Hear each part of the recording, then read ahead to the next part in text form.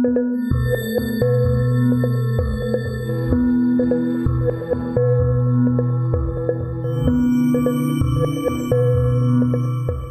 back to the History of South Africa podcast with me, your host, Des Latham. This is episode 127 and we're rolling south with Gerrit Maritz and Hendrik Potgieter. Some admin to kick off and another thank you to those who found the time to suggest extra episodes. When I started this series off a couple of years ago, it was a dive into the deep end. Although it was the 6th podcast series I've launched, it was the biggest gamble. But the wonderful response I've received overall has been a big surprise. A motivator, so thank you for your comments, everyone. I have a website, desmondlatham.blog, which is stuttering along, and in the future I'll be more responsive as I incorporate some of these ideas sent through by you, the listener. Thank you. So back to where we left off in episode 126 as Gerrit Maritz and Hendrik Potgieter rolled south trying to get away from Mzilikazi Khumalo's Amandebele warriors after their audacious raid on his main homestead in the Klein Mariko Valley. Their main target of the raid, Mzilikazi, along with a man known as Kalipi, his 2IC, were actually 50 miles north of Mariko when the raid took place and thus avoided death by voortrekker musket. The returning party of trekkers was exultant, having dealt the Amandebele a severe blow. 107 horsemen made their way back along with 58 Paralong footmen carrying shields and assegais, herding 6,500 cattle and thousands of sheep, along with 2 ox wagons with the 3 American missionaries, their 2 wives and 2 young children. The commando trekked through the entire first night away from Maseko in the Klein Mariko Valley without taking a break. They rested for an hour at 1100 the next morning, then trekked on until late the following night.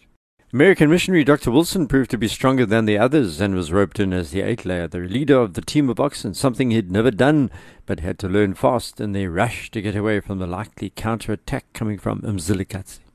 The commando followed the route by which they came, heading northeast, then turning south, trying to accelerate away. But the large herd of cattle they'd seized slowed things down.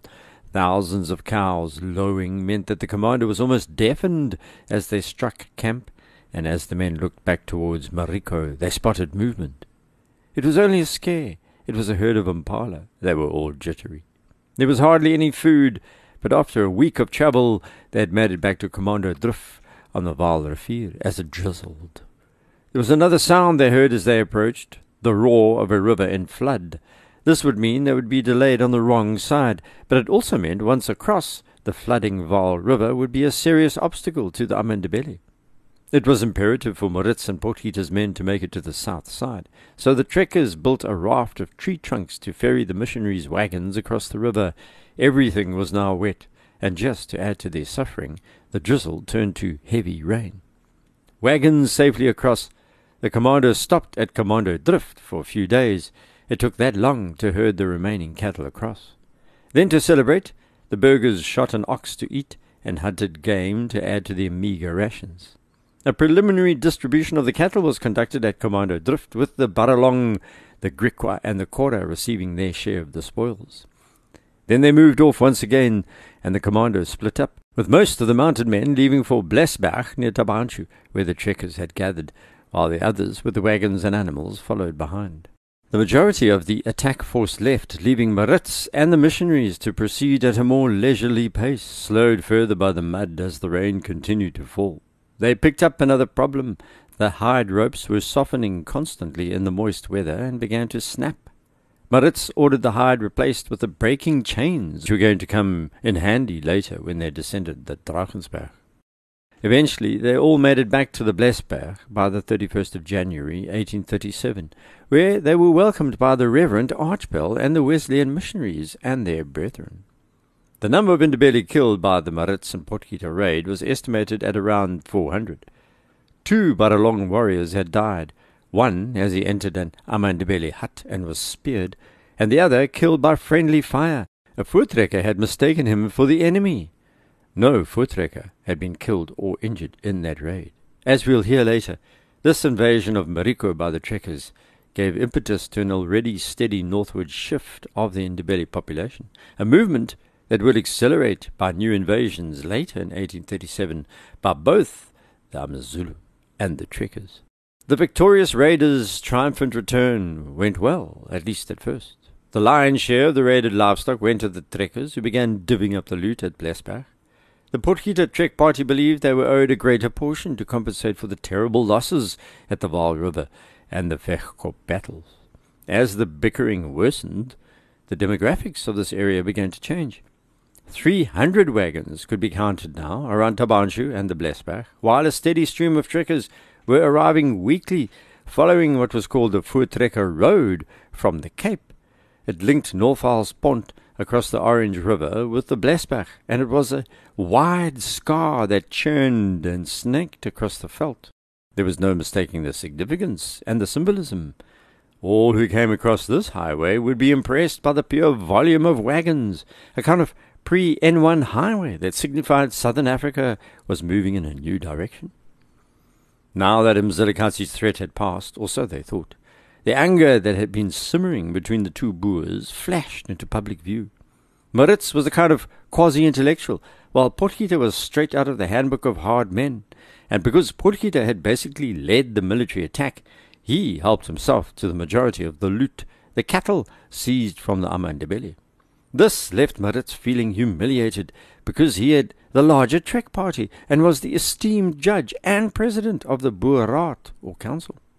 The other major disagreement was over Erasmus Smit, the dominee you heard about last episode, and one of the reasons why I spent so much time talking about Smit and his bellicose wife, Susanna.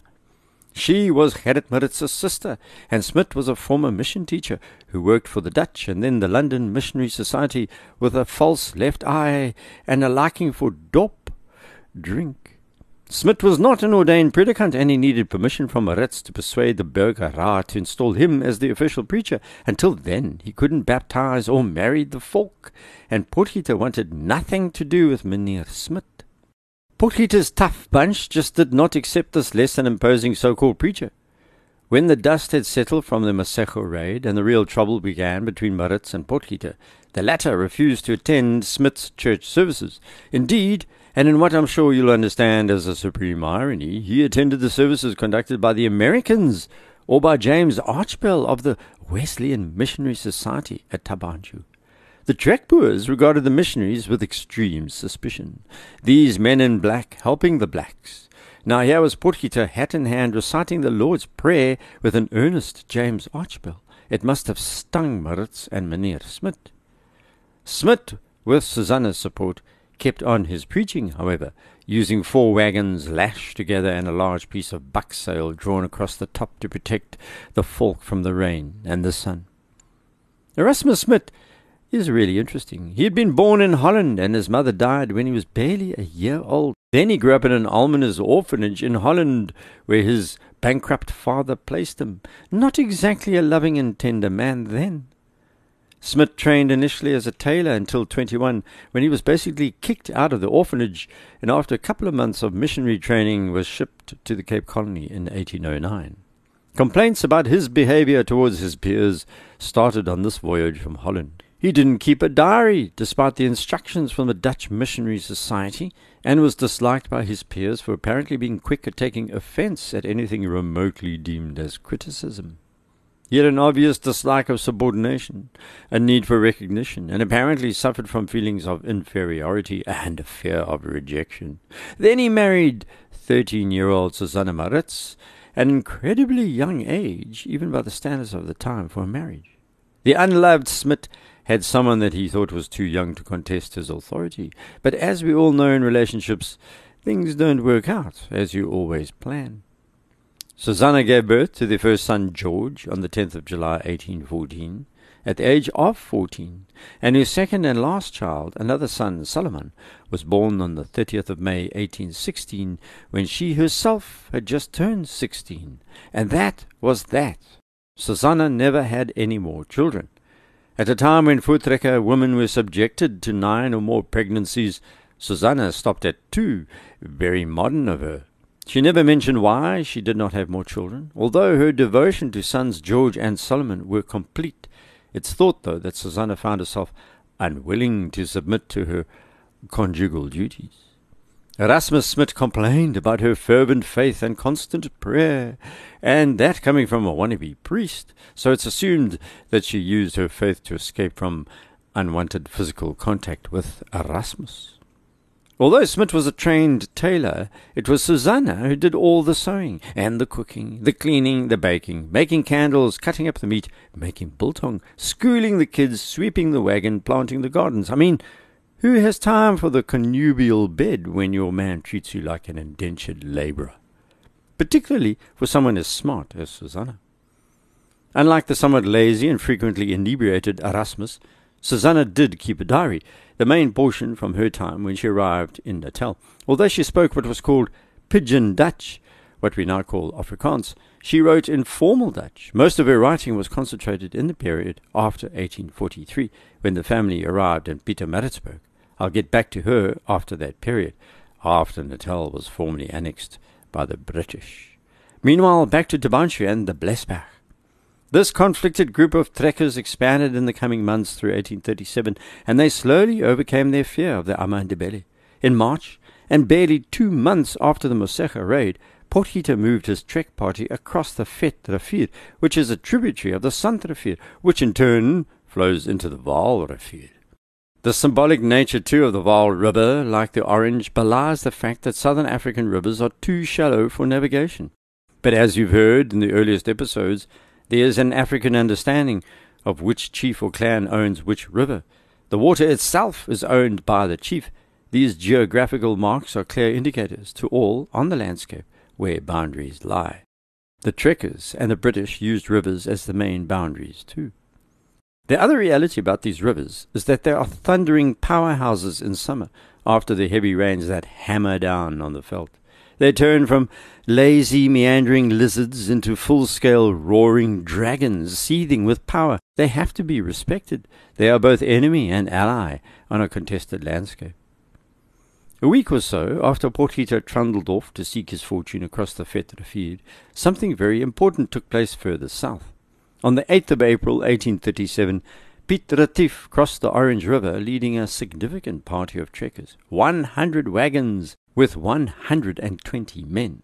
Size matters, folks, and when he heard about this, Maritz eagerly sought Retief's support. He knew that Retief was respected, a man who had the ear of even the British back in the Cape.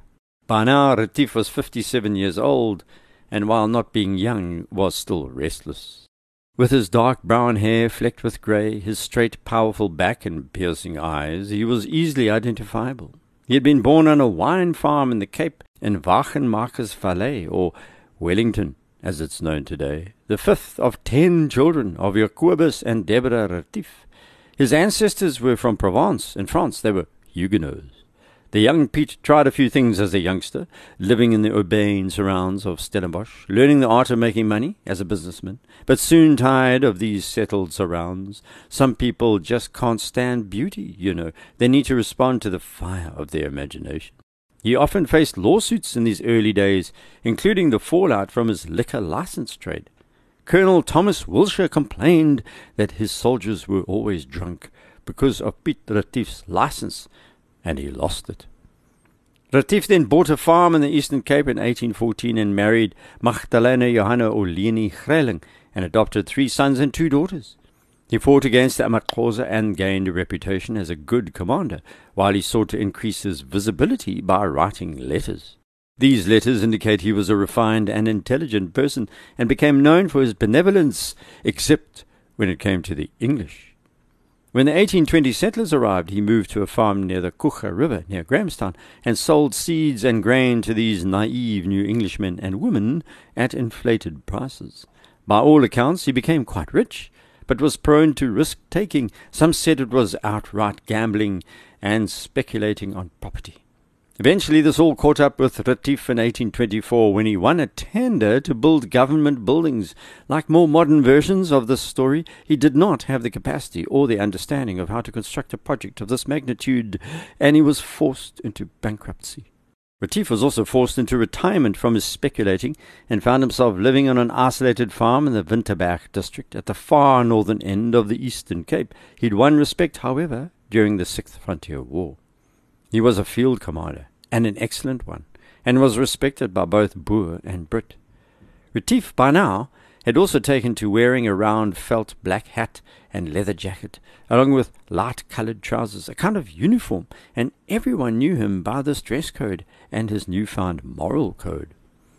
Retief's greatest asset was his mind. These days, I reckon he'd be one of those who would launch a social media platform or something, or worst case scenario, he'd be a politician. Retief published a memorable document on the 22nd of January 1837, his manifesto, which functioned as a kind of declaration of independence for the Voortrekker farmers. It has echoed over the ages, and as we cover various political movements in the coming episodes, you'll hear these echoes. Everything is connected. At the time, he was writing regularly to Andries Stockenstrom, the new Lieutenant Governor of the Cape, and left this manifesto behind, saying they were the real causes of why he expatriated himself and why the Voortrekkers did likewise. In many ways, this represented all the things that less educated farmers were unable to put into words. It had 10 points and read something like the 10 Commandments in a way. In modern parlance, you'd call it a listicle, and someone would probably share it on Twitter as an infographic. Point 1, he said the Cape Colony was full of evils. It was threatened by what he called the turbulent and the dishonest, which you could say were the Amaxhosa and the English in that order, who are allowed to infest the country in every part, nor do we see any prospect of peace or happiness for our children in a country thus distracted by internal commotions. Point 2. The emancipation of the slaves had caused the burghers' losses, worsened by the vexatious laws which have been enacted respecting them. By them he means the freed slaves. Point 3. He blamed the Amaxhosa and the Khoisan for plundering the Trekboers and said the last frontier war had caused much desolation. Point 4 was a shot at the missionaries.